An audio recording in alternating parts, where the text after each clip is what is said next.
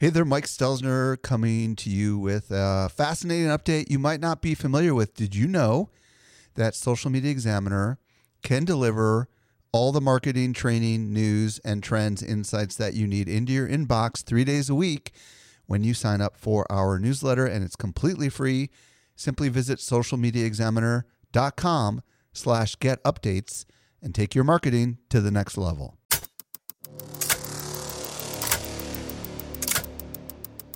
Welcome to the Web3 Business Podcast, helping you navigate the future of business. And now, here is your host, Michael Stelzner. Hello. Thank you so much for joining me for the Web3 Business Podcast, brought to you by Social Media Examiner. I'm your host, Michael Stelzner, and this is the podcast for innovative thinkers who want to know what works in the world of Web3. Today, I'm going to be joined by Dan Romero, and we're going to talk about decentralized social media, and we're specifically going to talk about Farcaster. And you may not have heard of Farcaster, but this is an open protocol, an open social decentralized protocol, and I think you're going to absolutely find today's interview absolutely fascinating. By the way, I'm at Stelzner on Instagram, at Mike_Stelzner on Twitter, and at Web3 Examiner on Warpcast. You'll understand what that means in a little bit. Also, if you're new to this podcast, be sure to follow this show so you don't miss any of our future content. Did you know that we can deliver awesome marketing info directly into your inbox? Simply subscribe to our weekly newsletter that comes out 3 days a week.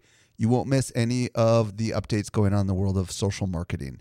Visit socialmediaexaminer.com/get-updates. Let's transition over to this week's interview with Dan Romero. Helping you to simplify your Web3 journey, here is this week's expert guide.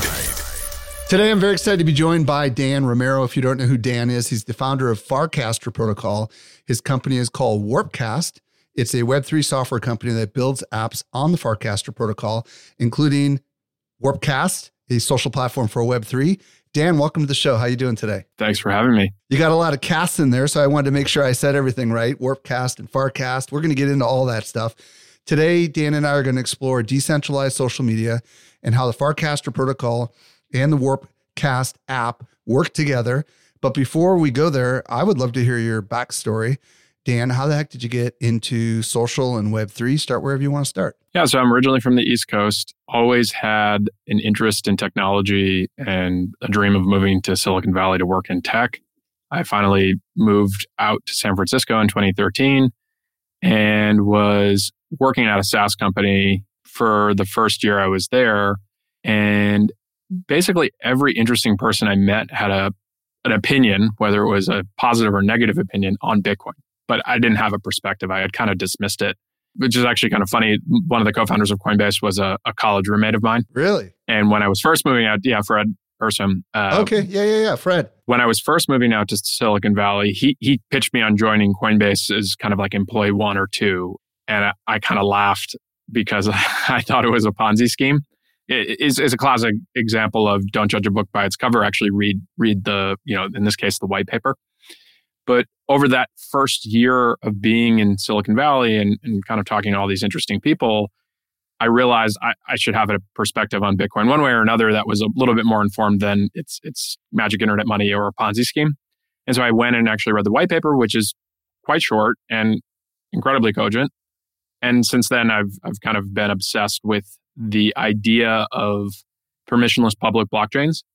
And the initial one was Bitcoin. And then when Ethereum came out and started to kind of rise in prominence in 2016, 2017, I think that captured my interest and it's kind of kept my interest. But yeah, that's where I got interested in it. And then I actually made the hop over to Coinbase about a year later after Fred originally had pitched me on joining. So I was employee 20 at Coinbase and I was there for 5 years. And so scaled with the company, did a variety of different roles. I ran international for a while. I ran all the fiat payments that kind of power Coinbase's business, a bunch of other different functions. I ran the consumer business for a bit. And so I've been in crypto almost a decade now.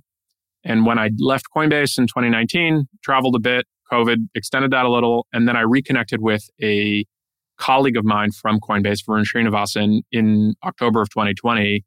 And we started kind of iterating through some ideas. One of those ideas ended up becoming what is now Farcaster, and I'm happy to explain a little bit more about that. Well, it's fascinating that you were roommates with Fred, because back when Clubhouse was hot, and I didn't really understand anything about crypto, I was going into these rooms and Fred was in there talking very articulately about the whole crypto side of things. And he was really the guy that kind of piqued my interest because he was so smart.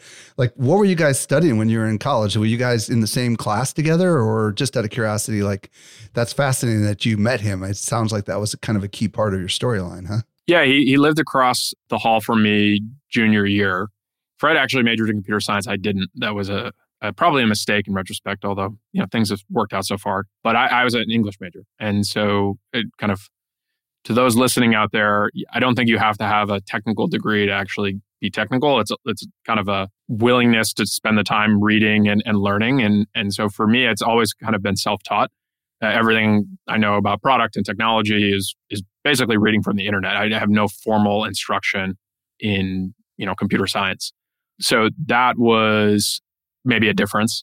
And what was interesting is Fred ended up working at Goldman Sachs in the FX trading desk, and having majored in computer science and working in foreign exchange trading, it naturally made him interested in Bitcoin. And so I think that ended up being a pretty fortunate thing for him. And then fortunate that I knew him so that I was at least aware of Coinbase and Bitcoin at the time, although it took me a year to figure it out. So you were there for 5 years. You left, was it pre-IPO? Yep, pre-IPO. So IPO was in 2021.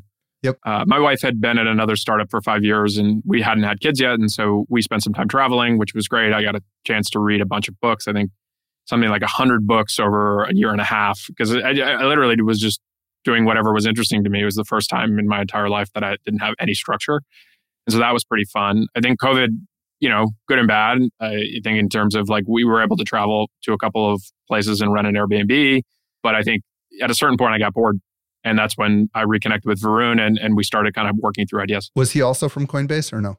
Yeah. So he was the director of engineering there for basically the entire time I was there. What was the dream? What was the idea? What was the pitch that you made him when you first met with him and you said, hey, why don't we try something here? I think it was actually a wider set of, I think we first said, hey, do we want to work together? And so we actually spent some time just working through ideas, pen to paper, not necessarily writing business plans, but more we would kind of iterate through an idea over 1 or 2 days and kind of try to critique it, steel man, straw man, whatever version, depending on who was pitching the idea. And I think Varun originally was a little bit more into DeFi. And so I think we went in that direction first, because also it was like 2020. So DeFi, I think, was a little bit more relevant. And I think we both had the opinion that social would be really interesting, but a really hard problem to crack because it's such a chicken and the egg problem, especially in 2023, where you have these huge existing social networks, right? Yeah. And so I think we kind of went back and forth between a DeFi idea and a kind of more consumer-oriented idea. And I had this itch that I wanted to scratch for a long time, since basically when I first joined Twitter in 2007. And Paul Graham actually wrote an essay. When you say join Twitter, do you mean work for Twitter or do you mean use the platform? Signed up for Twitter. I signed up for Twitter in college. Yep. I actually built an early API app called Straw Poll with a couple of friends. And that was a polling mechanism before Twitter natively had polls. So I've been obsessed with Twitter for 15 plus years. And in 2009, Paul Graham actually wrote a really short essay that most people have never read. They've read a lot of his essays, but this one is just called like Twitter, and you can kind of Google for it. And what's interesting about it is really, really short. And he just makes an observation that Twitter is an interesting company in that it kind of like caught a protocol, and we can talk about what a protocol is later, in a bottle, and it like turned it into a company. Where he's like, most companies aren't like that, but like Twitter should be a protocol, and it somehow ended up inside a company. And I always thought it was a really interesting insight. And so that idea had been kind of rattling around in my head for a decade. And the other thing that I had always been interested in, and maybe some folks on your audience use this, but Google Reader was a product that I was a big fan of back in the day. And that uses RSS, which is another type of protocol. Again, we can talk about that a little bit later. And I always kind of thought like, what if you took the best of RSS, which is kind of anyone can build on top of it, no one owns it, and mixed it with Twitter?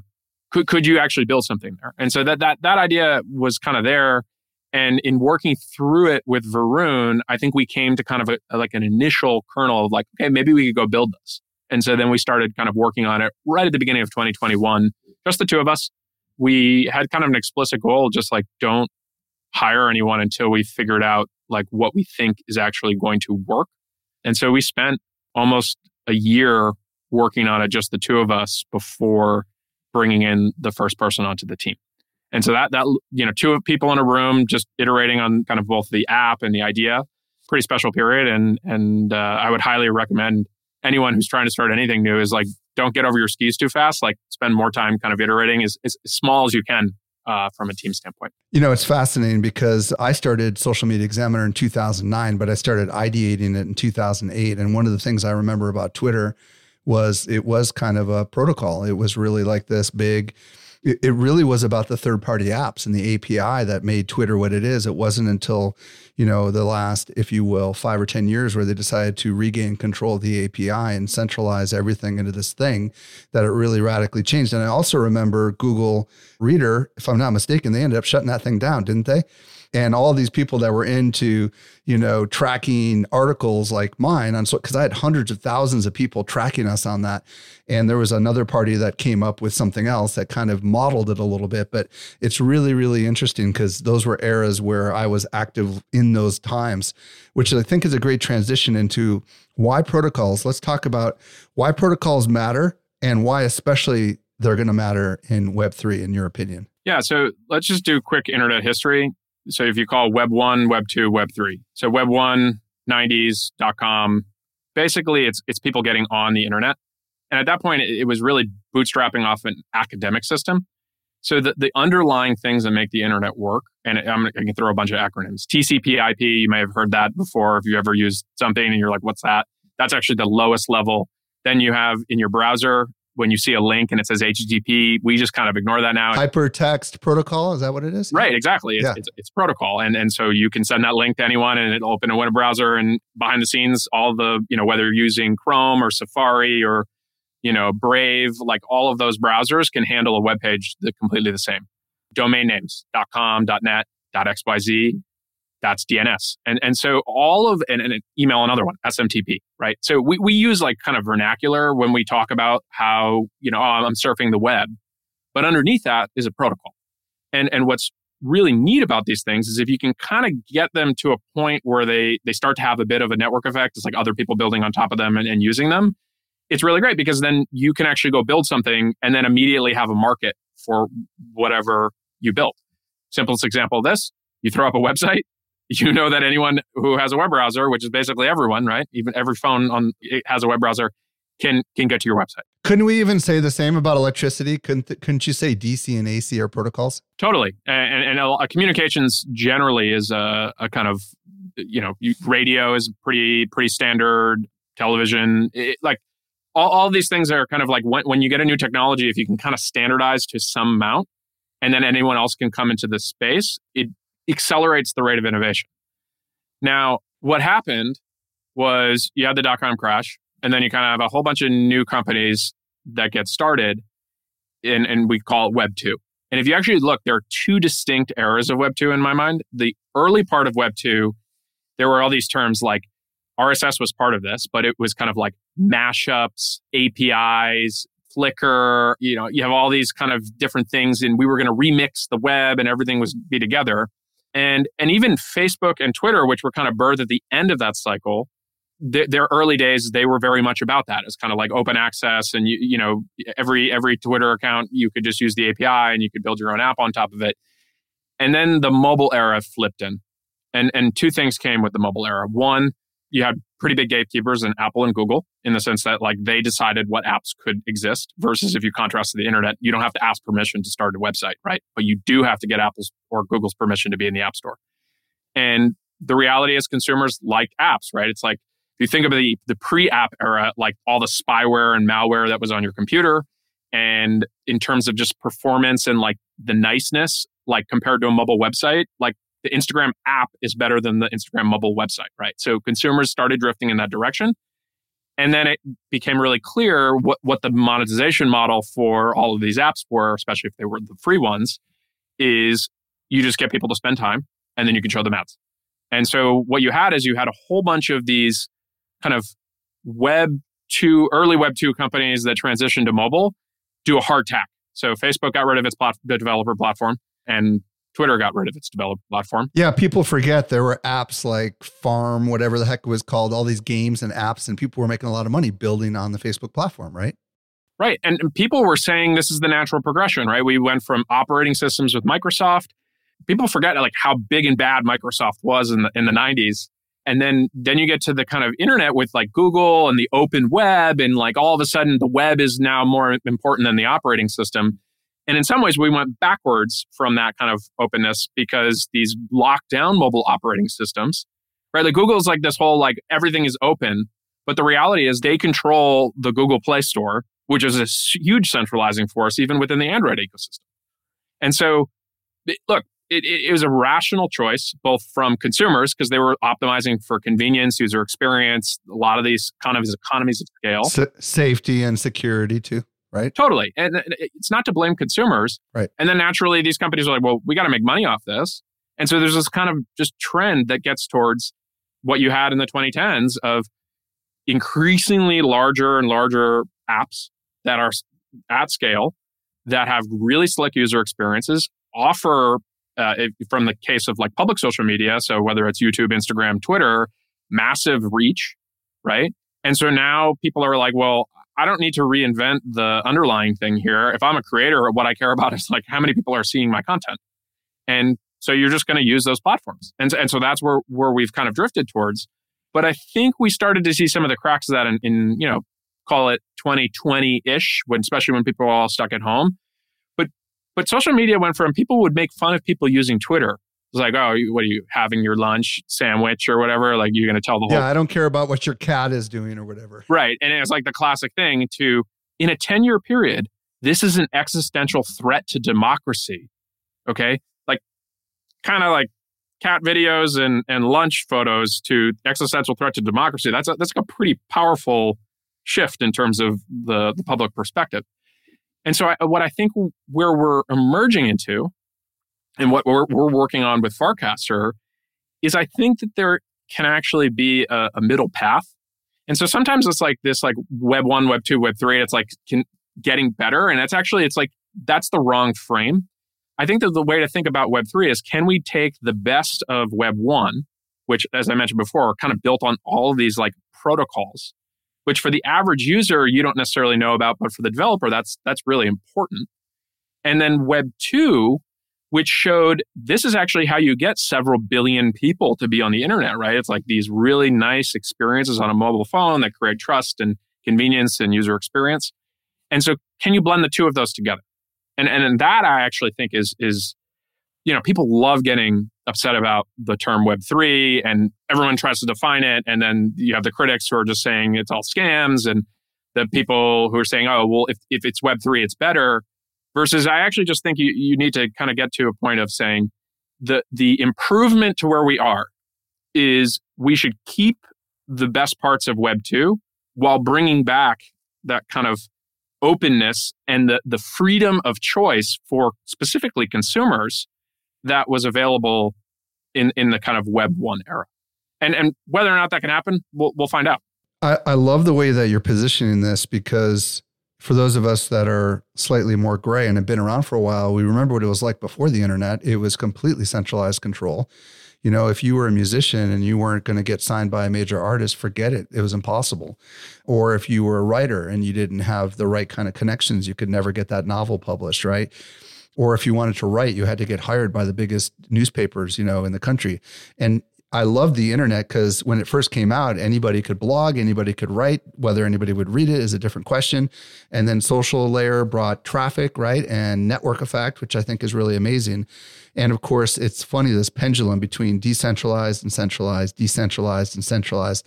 But now I think covering the social space, we know now that it's ridiculous how hard it is to compete right now against these centralized power brokers. It's exactly the same as it was in the early 90s before the internet was invented. So what I'm curious about from your perspective, when we think about the concept of decentralized and we couple it with social media, why and what will this do? What's the promise here? Like, what will this make possible? So I think there are two primary benefits and two different audiences. So the first is let's just talk about social media today. You think of kind of creators, people publishing content, wanting to connect with an audience. The existing paradigm is you can spend 10 years building a Twitter following, 10 years building a YouTube following, and overnight, for whatever reason, it doesn't have to just be political, could be a glitch. You can lose access to that hard-earned audience. And there's no export your audience once, we don't want to do business with you anymore. It's your account just doesn't work. There's not even like one chance to just, put one last message to say, if you want to find me, I'll be over here. Happens all the time. Yep. Yeah. And so it's the kind of problem that the average consumer doesn't care about at all. Like they're just like, okay, whatever, I'm just going to keep looking for cat videos on YouTube or whatever they're trying to do. But for the content creator, that's existential, especially if that's your full-time business, right? Contrast, by the way, to email. Remember Web 1 protocol, where if you have an email newsletter and you use MailChimp or Substack, it would be preposterous if one of those platforms decided they didn't want to work with you anymore for whatever reason, and then somehow held your newsletter list hostage. No, they would just say, okay, you can export your email list. And there's no law requiring that. That is just a norm that exists because email was built on top of, it is protocol. And so that is what we are trying to do with Farcaster for the kind of person posting in the world is you post and it's directly kind of connected to your audience, which by the way, you don't own your audience. This is another thing that people are like, oh, own your audience. No. Your audience owns the relationship with you. Right. So I don't want to follow you anymore. I can unfollow you. You can't force me to keep watching your stuff. But that's actually a very different relationship. But you own the distribution potentially, right? Exactly. You continue to earn the trust, right, of your audience, right? But the key is there's no third party intermediary that can come through and just snip that connection in one fell swoop. So that's a really, really important thing that we're trying to accomplish with Farcaster. And the instantiation, like the kind of like app you can use, Warpcast, and there are a bunch of other apps that are starting to get built on kind of in the ecosystem. But our app, Warpcast, looks a lot like Twitter. And the idea is like, kind of follow model, like, reply, all that jazz in a mobile app.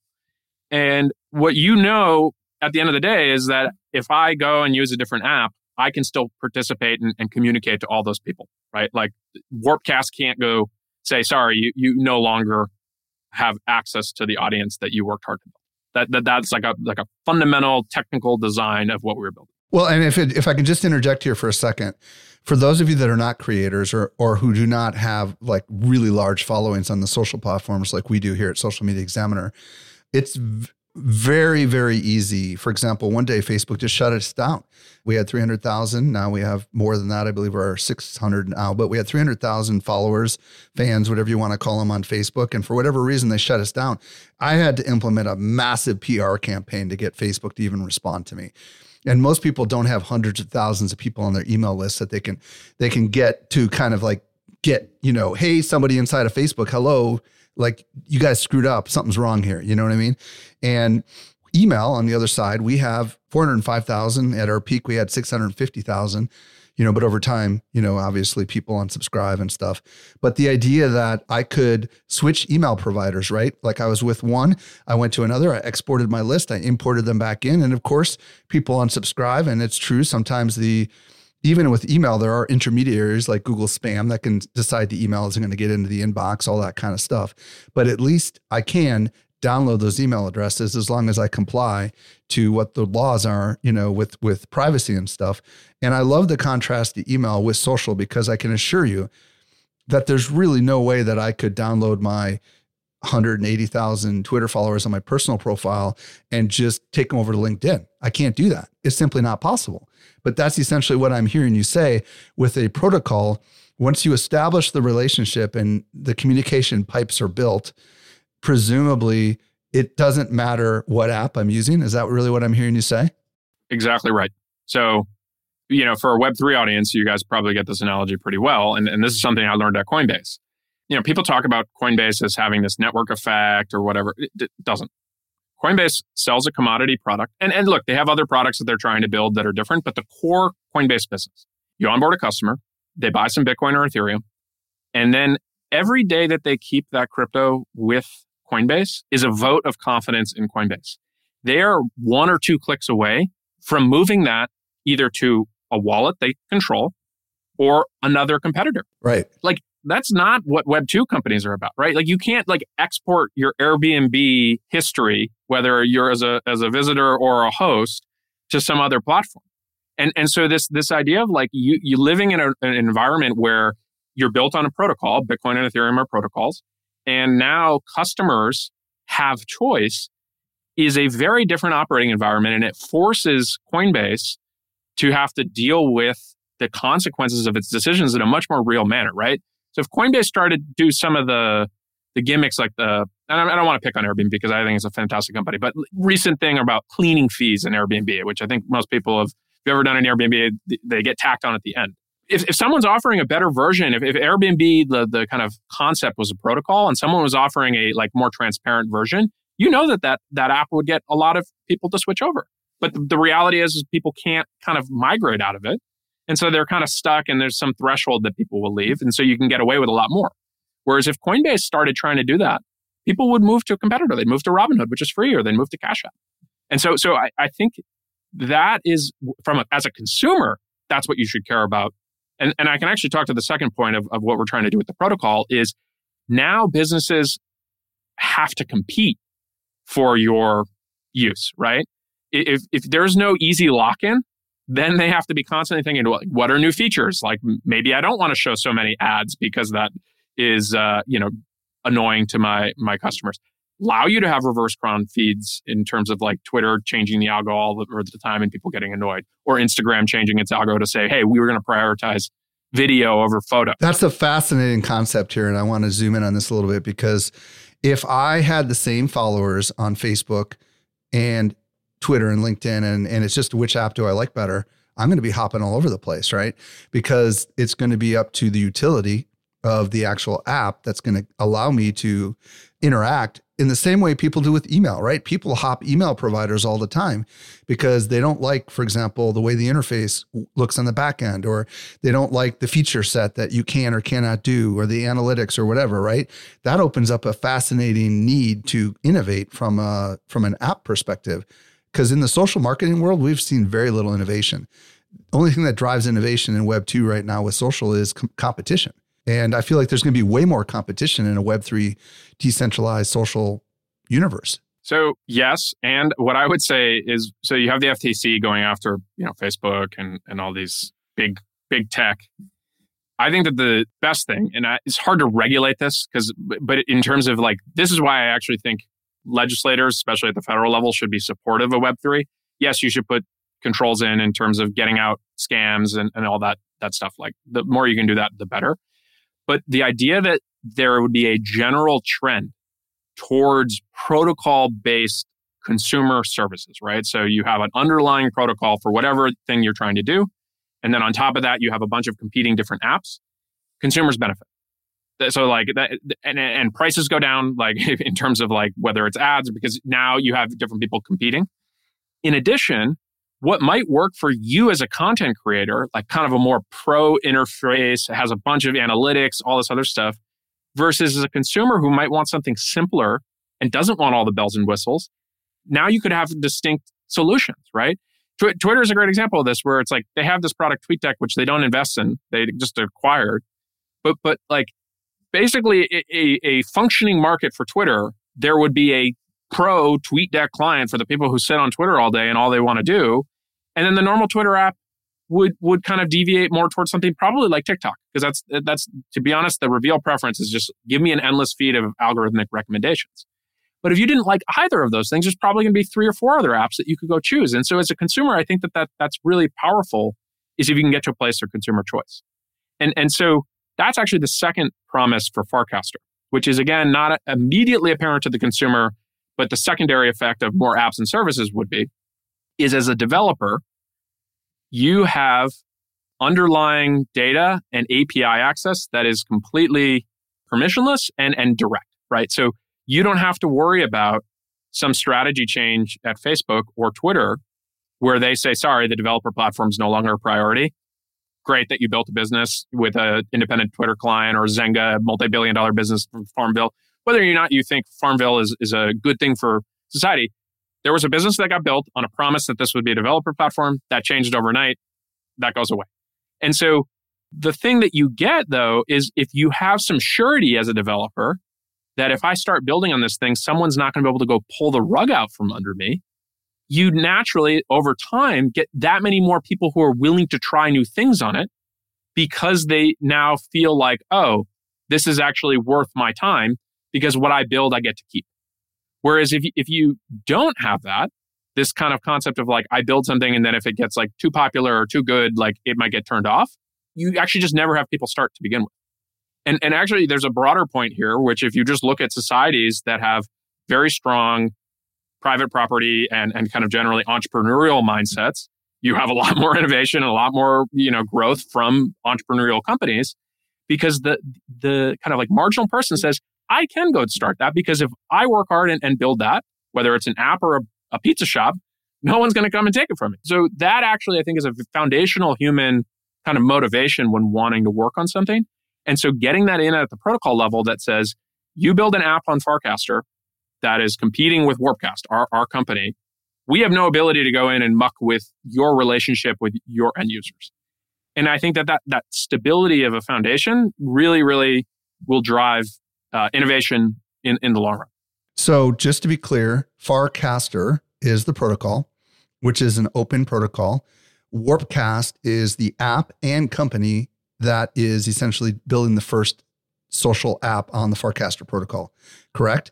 And what is it that, just because obviously so many people are so entrenched on TikTok, YouTube, Twitter, LinkedIn, Facebook, Instagram, right? So is there, I would imagine in the beginning, the functionality is very similar and mostly the benefits we've spoken about over the last 5 or 10 minutes are the key benefits, right?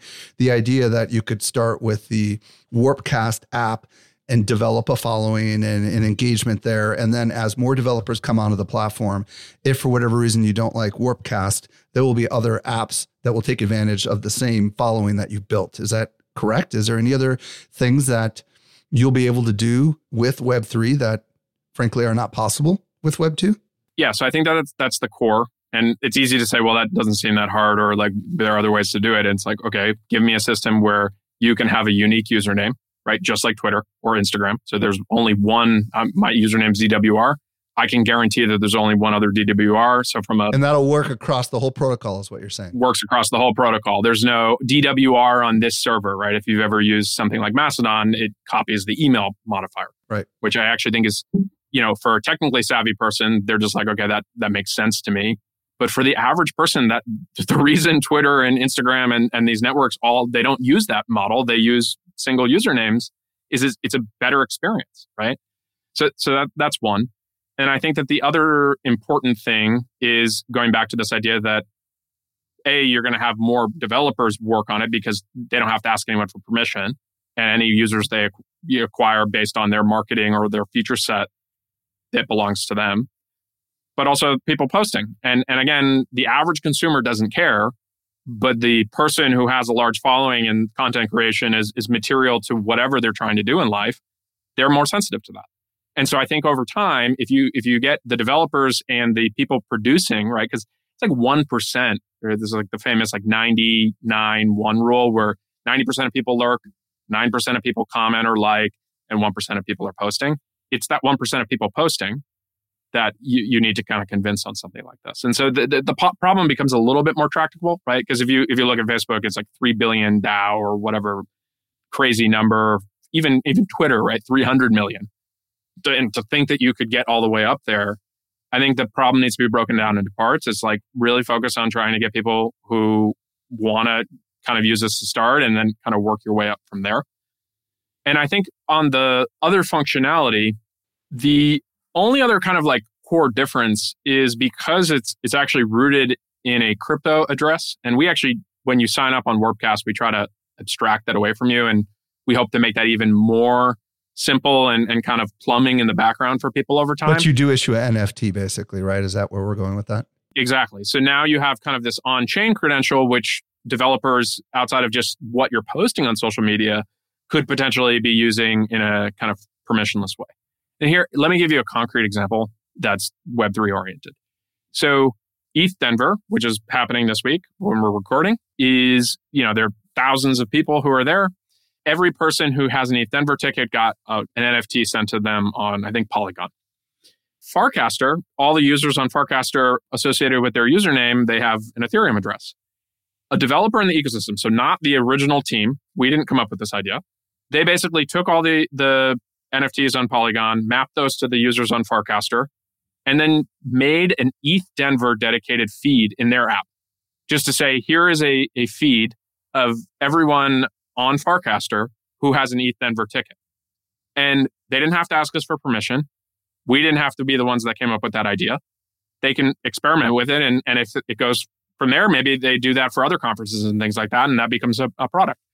But if you were to try to go do that with Twitter, first of all, you would need to get people to, like, in a more traditional conference, you would need to get them to somehow like off that you're going to the conference. That only like some small percentage of people. Or they would use a hashtag. Everybody would use a hashtag, and then you'd have a hashtag aggregator. But yeah, and you have could spam it. because people. Yeah, exactly. Right. Whereas this is approvable, you bought the ticket. Right. So yeah, you could try to spam it, but you got to buy it each time you have to buy a ticket. So very basic example where this developer was able to remix everything on their own based on kind of the stuff that's happening on chain, which our belief is that will grow over time. There's just more stuff will be on chain, more tickets, more collectibles, more currencies, whatever gets put on chain. And for me to sit here and try to predict all of it, like, I'm not going to waste time. It's just, we believe more stuff will be on chain. It's more than it was 10 years ago when I started in crypto. I think 10 years from now, it will be more. And all of that rich data that consumers are choosing to have public can now be integrated into new apps and experiences that didn't exist before. And that, because everything is permissionless, the developer can just go build it. Versus, they probably came up with that idea a week ago or two. Like, if you were to try to like kind of negotiate to get the data access, or it's like, hey, can you improve the APIs over here, the centralized companies, so that we can actually go do this?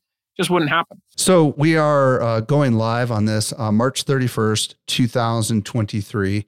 And in the future, people are going to be listening to this, obviously. And by then, Warpcast could be massive. Farcaster could be a huge protocol.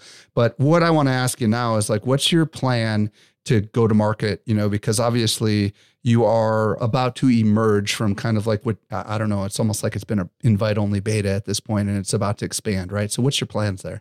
Yeah, so we have 3 big milestones that kind of get the network to what I would call like a sufficiently permissionless protocol, right? So it's like, if you have to ask people for permission on anything, I don't consider it a protocol.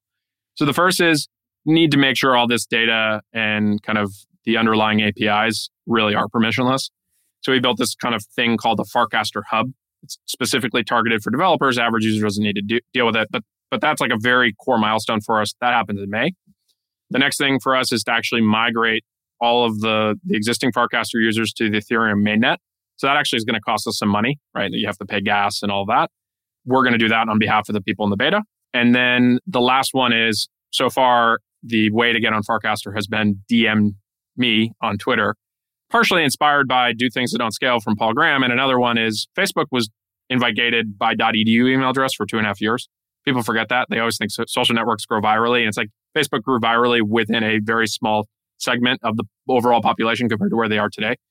So our view is you need to get to a place where no one has to DM me, or you can just sign up on chain, right? Because then you can kind of go build an app if you want. So that probably happens hopefully end of the year. So those are the 3 milestones. But in the meantime, we're trying to roll out a wider and wider group of people coming into this beta. And so traditionally it's been DM me on Twitter. And more recently, we actually started giving users on the network some number of invites. And we're going to try to kind of track who's good at inviting based on, do people stick around? Are they posting content that people engage with? That kind of stuff. I want to ask about the functionality. You can finish if there's something else you wanted to say, but I'm curious, like, what are the functions as of publication day here, end of March, that you can do, just so people in their mind can visualize how this is going to look? So warpcast.com actually is that's live and it'll work. And you can kind of just see an algorithmic feed of the best of stuff on Farcaster. It looks a lot like Twitter, but in terms of the functionality that once you're in the app and signed up, you have your basic social stuff. So post, reply, like, recast, all that jazz. There are some Easter eggs for Web3 people. So like if you say GM, the like button changes to a GM. Wouldn't call that revolutionary, but people seem to like it. What about DMs? Can you do direct messaging, private messaging? You can do direct messaging and encrypted, which we're pretty stoked about. So it's as good as Signal or WhatsApp, and we're a team of 10. So benefit of having open source algorithms that we can borrow from. But I think that the biggest feature and the one to kind of keep an eye on is most active Farcaster users have a connected wallet. So their Ethereum wallet that, probably has their ENS in it and a bunch of NFTs or, their ETH Denver ticket. That is actually associated with their kind of profile. And so there's a tab to show off NFTs. And as you do things on chain, those come into the kind of feed. So if you actually kind of think of the old school Facebook newsfeed, where it kind of showed different events like, oh, this person's birthday, that were not just specifically posts, that kind of layer of what's going on chain mixed with what people are saying. So it looks like Twitter, but I think that the functionality in some ways is kind of like a news feed for the people you follow in Web3 as well as what they're doing on chain. So that I think is the most different functionality than something like Twitter. Can you do very long form content on the platform, for example, or is there a restriction like there is Twitter with the number of characters that you can have inside of a text post? So right now it's 320. It's just the right number for us to start. But I think we're actively thinking about like how do you make... So what's challenging about long is for a content creator, it's like sometimes it's like, this is great. But as a user and you're like kind of going through a feed and you're like, there's almost like this promise of like a tweet little box is a promise that this can't go beyond 280 characters. So you have a reasonable approximation on the amount of time it takes to read. And so there's this tension between that. And so I think what we want to nail is how do you make it so that it's easy to keep scrolling the feed? But if there is more engaging content, how do you make that appear in the most seamless way possible? So I would say that's probably second half of the year. What about personal profiles versus pages? I know it's not the right vernacular, but the idea that you could have a company on there versus an individual on there. So we've actually we started out with like no policy and, given it's gated, but then we actually shifted last year to saying no brand accounts for now. Because what we found is one, it's a bit of a paradox. Everyone wants like a company account, right? They want their company. But then I asked, show me some companies that you think have good accounts. And they're like, oh, well, no one has a good brand account. It's like, so wait, you want one, but you're admitting that you think they all suck. So if everyone thinks that, then there's probably some disconnect here. So I think we want to be really thoughtful about how to bring it back in a way that works for those brand accounts, but also works for users. And the two things I'd say is, one, I actually think what Twitter is playing around with, like right now, there's something there where I think that what's a much more powerful message, personally, is when a person is willing to stand by what the company is saying, right? So if I'm the CEO of something and I am the one doing the tweet about it, like I'm probably not going to want to have maybe as cringe or, like engagement. I'll probably want to be like, no, this is more authentic to me. And it's associated with the brand and people who maybe follow the brand now get this. And so I think that there's some interplay there of, and this is what I've told people who are like, well, how am I supposed to, announce the new product for my company? Just announce it from yourself. Just say, hey, I'm proud of this thing that I've been working on. And we have a lot of like more early stage companies on there. And that human message, I actually think resonates way better, right? Like, it's like, oh, instead of it's just some like company with a logo that is easy to forget, it's like, it's a human who's saying, I work hard on this and I'm proud to share it. And so, I don't know. I think that's where we want to play around with and figure it out. Obviously, once the network is completely permissionless, people will be able to do whatever they want. But I think for the time being, while we have a little bit more control, I think we're going to try to be thoughtful about it. Well, and the Web3 world is full of anonymous individuals. So I would imagine your identity doesn't have to be tied to your face necessarily. It could be tied to your NFT, right? And especially because right now it seems, as at least I'm on the inside, and it seems like most of the people that are in there are very heavy into the Web3 space. But it seems as if your vision is to transcend just the degens, if you will, right? I mean, you definitely want to attract the broader audience. Is that the goal? Yeah, I would say, one, we've focused on folks who are interested in Ethereum. So I think that the best Venn diagram of like, who are the 10,000 people in the beta on Farcaster today? It's people interested in Ethereum and people who are building new things. So there is some overlap with people in DeFi and NFTs, but I think plenty of people building SaaS companies and other stuff, but again, interested in Ethereum. I don't think there's as big of like a trading, make money quick culture. Again, not a judgment on that. It's just but like the natural people who have gravitated towards it.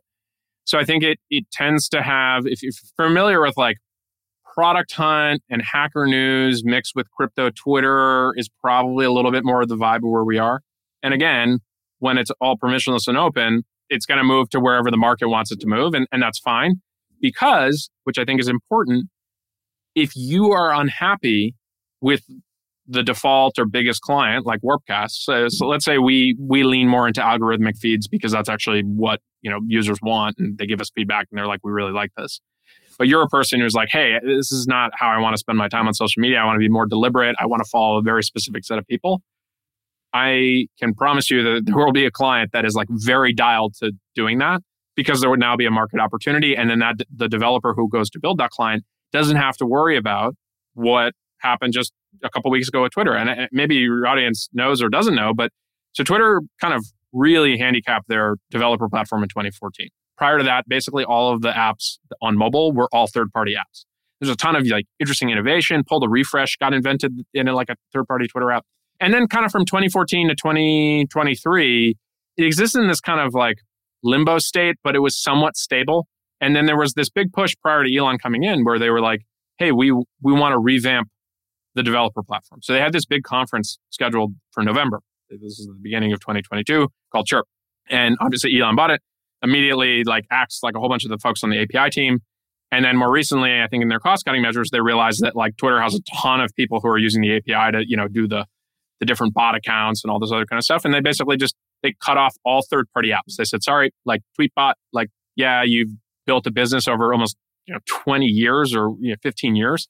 Sorry, overnight off. Whereas with Farcaster, it's just like technically not possible. Quick question on the protocol. Eventually, will the protocol begin to embrace different forms of media? For example, video, live video. Is that kind of in the game plan, or is the media independent of the protocol? Do you understand what I'm asking? Yeah, I think it's a great question. And so sometimes I think as people reason about this stuff, because of Web 2 structure, like you upload a photo or a video to Instagram, you have to also upload it to TikTok and you have to do it to Twitter. Like each one you have to upload it to.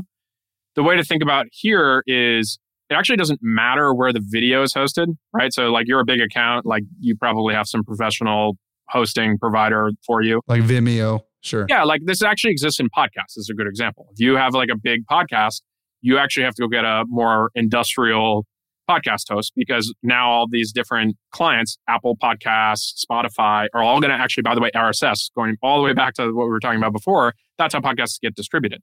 But you as the host have to kind of be able to handle all that. And Apple and Spotify basically say, hey, because we're going to monetize it on top, we're going to run our own ads if we want. I don't actually even know if they're doing that, but like the whole point is they might cover your bandwidth costs. But if you're going to go back to the protocol, what you're going to have is you're going to have a bunch of different hosts and services, and there'll probably be free ones that users don't have to think about. But then there are going to be more industrial ones that maybe have better analytics or whatever for the pro host. So the media is going to live off the platform is what I'm hearing you say, instead of on the platform as it does currently on YouTube and Facebook, for example. Right. And we have a wonderful technology that has existed since the beginning of the internet for this. It's called a link, right? So if you just think of a link in a tweet without them doing all the mucking that they do with it, if it's a link to a video, like to the video file, a Farcaster app is just going to be able to be like, oh, this is a video.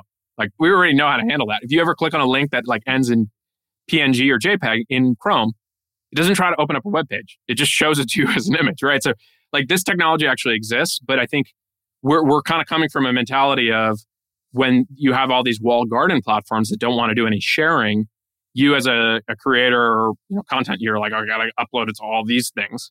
Whereas with Farcaster, you just upload the post with a pointer to wherever that's hosted, and then it gets distributed to all the different apps. That's cool. So it's actually a simpler model that if you just bring it down to its core, I as a person post something, please distribute it to all the people who've already told me that they want to see that. That's it. Like, I mean, there's a lot of complicated stuff to make that all work and fast, which is important.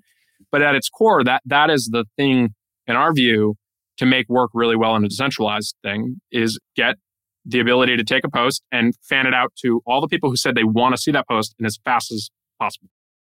Dan, this has been really, really fascinating. If people want to discover more about Farcaster, the protocol, or Warpcast, the app, where do you want to send them? And if they want to connect with you on the socials, do you have a preferred, if they're not yet on your app?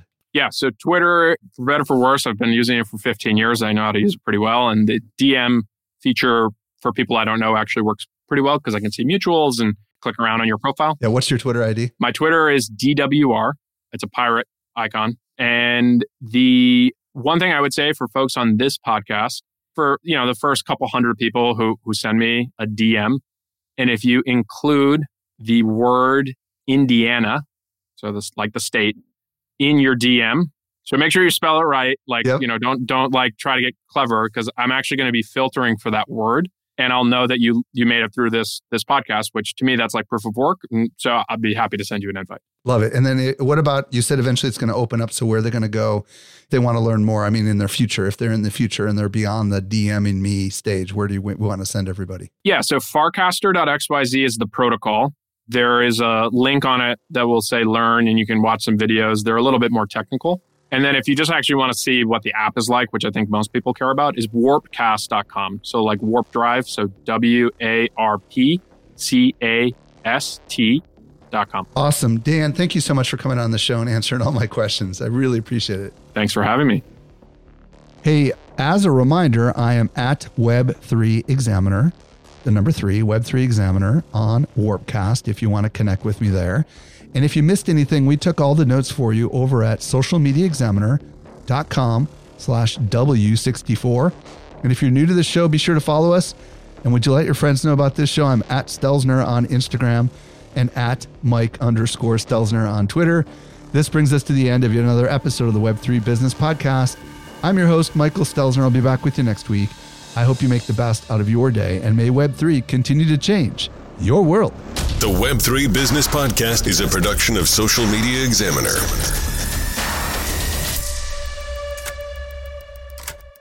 The information provided in the Web3 Business Podcast is provided solely for educational purposes. Do not treat what you hear as investment, trading, or financial advice. Do your own research. Want more good stuff? Sign up for our top-notch social marketing newsletter. We deliver it straight into your inbox 3 days a week. Visit socialmediaexaminer.com/get updates.